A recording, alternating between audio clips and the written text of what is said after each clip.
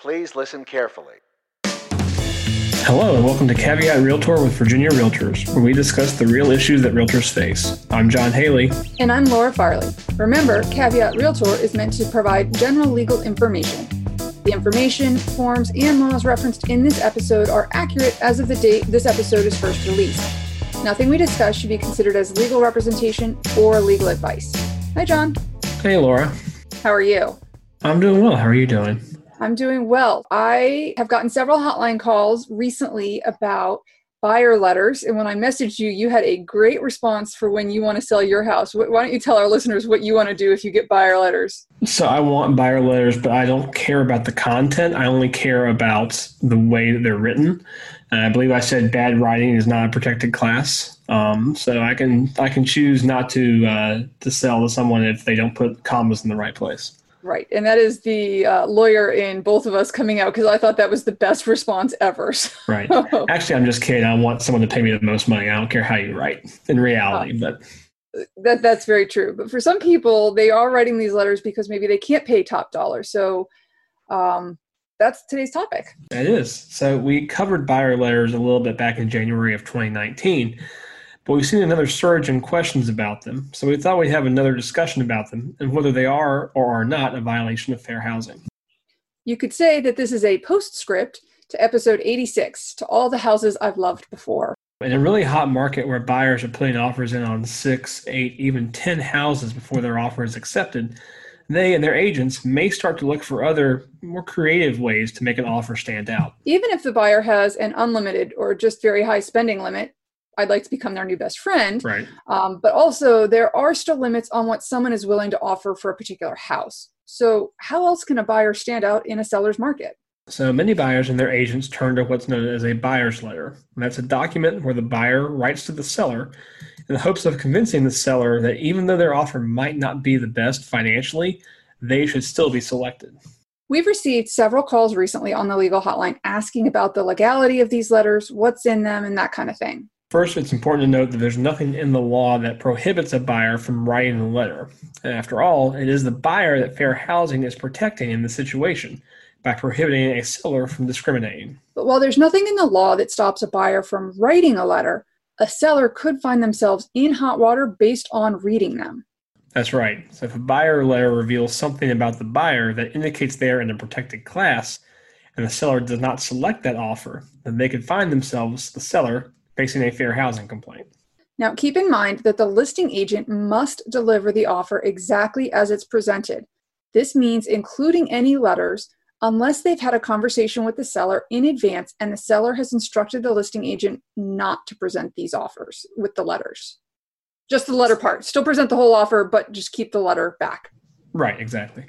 So even if the seller is willing to accept letters, the buyer should avoid including anything that would indicate their status in a particular protected class for a few reasons.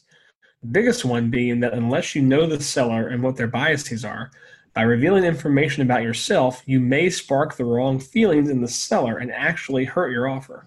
And chances are, if you know enough about the seller to know what their biases are, you might know them well enough that they're going to pick you just based on your name.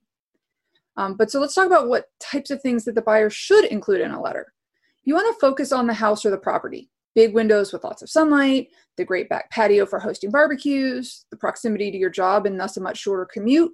Or you can include things that might have been highlighted in the advertisements that were part of what drew you to this property, like, as art buffs, we look forward to being able to enjoy the local museum, or as someone who could star in Worst Cooks in America, I'm really excited to have so many restaurants within walking distance.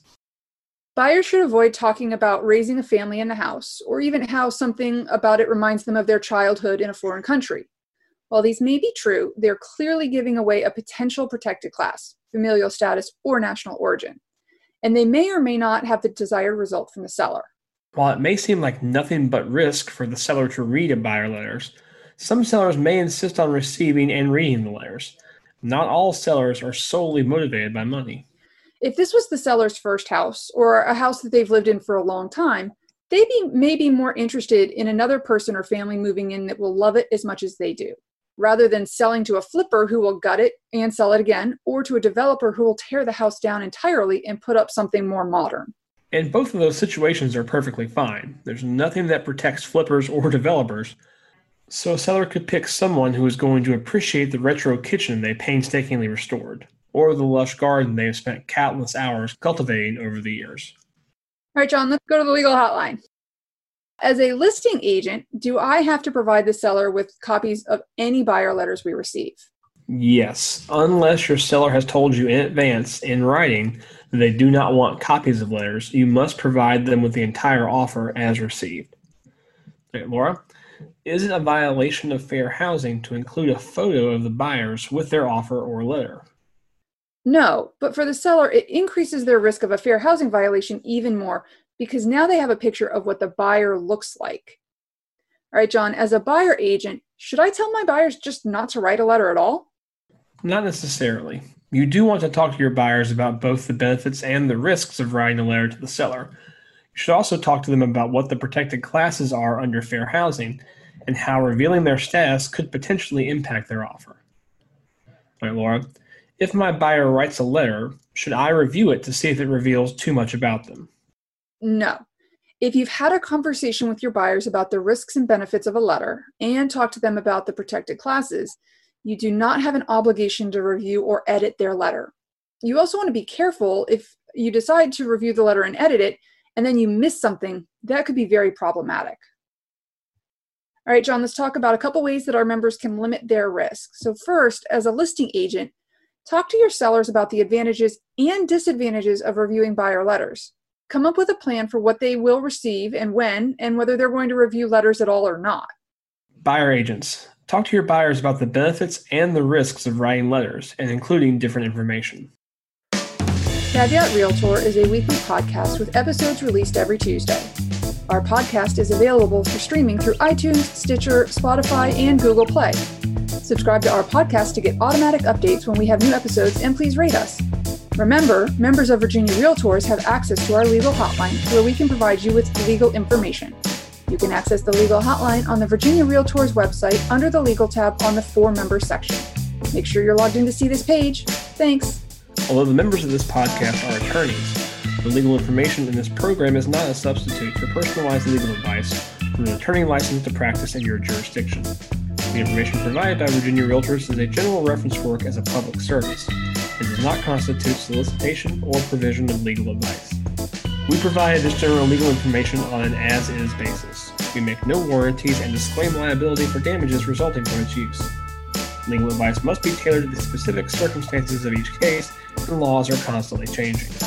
The information provided in this program should not be used as a substitute for the advice of competent counsel. This has been a production of Virginia Realtors, copyright 2020. This podcast features the song Please Listen Carefully by Jahzzar, available under a Creative Commons Attribution Share Alike license.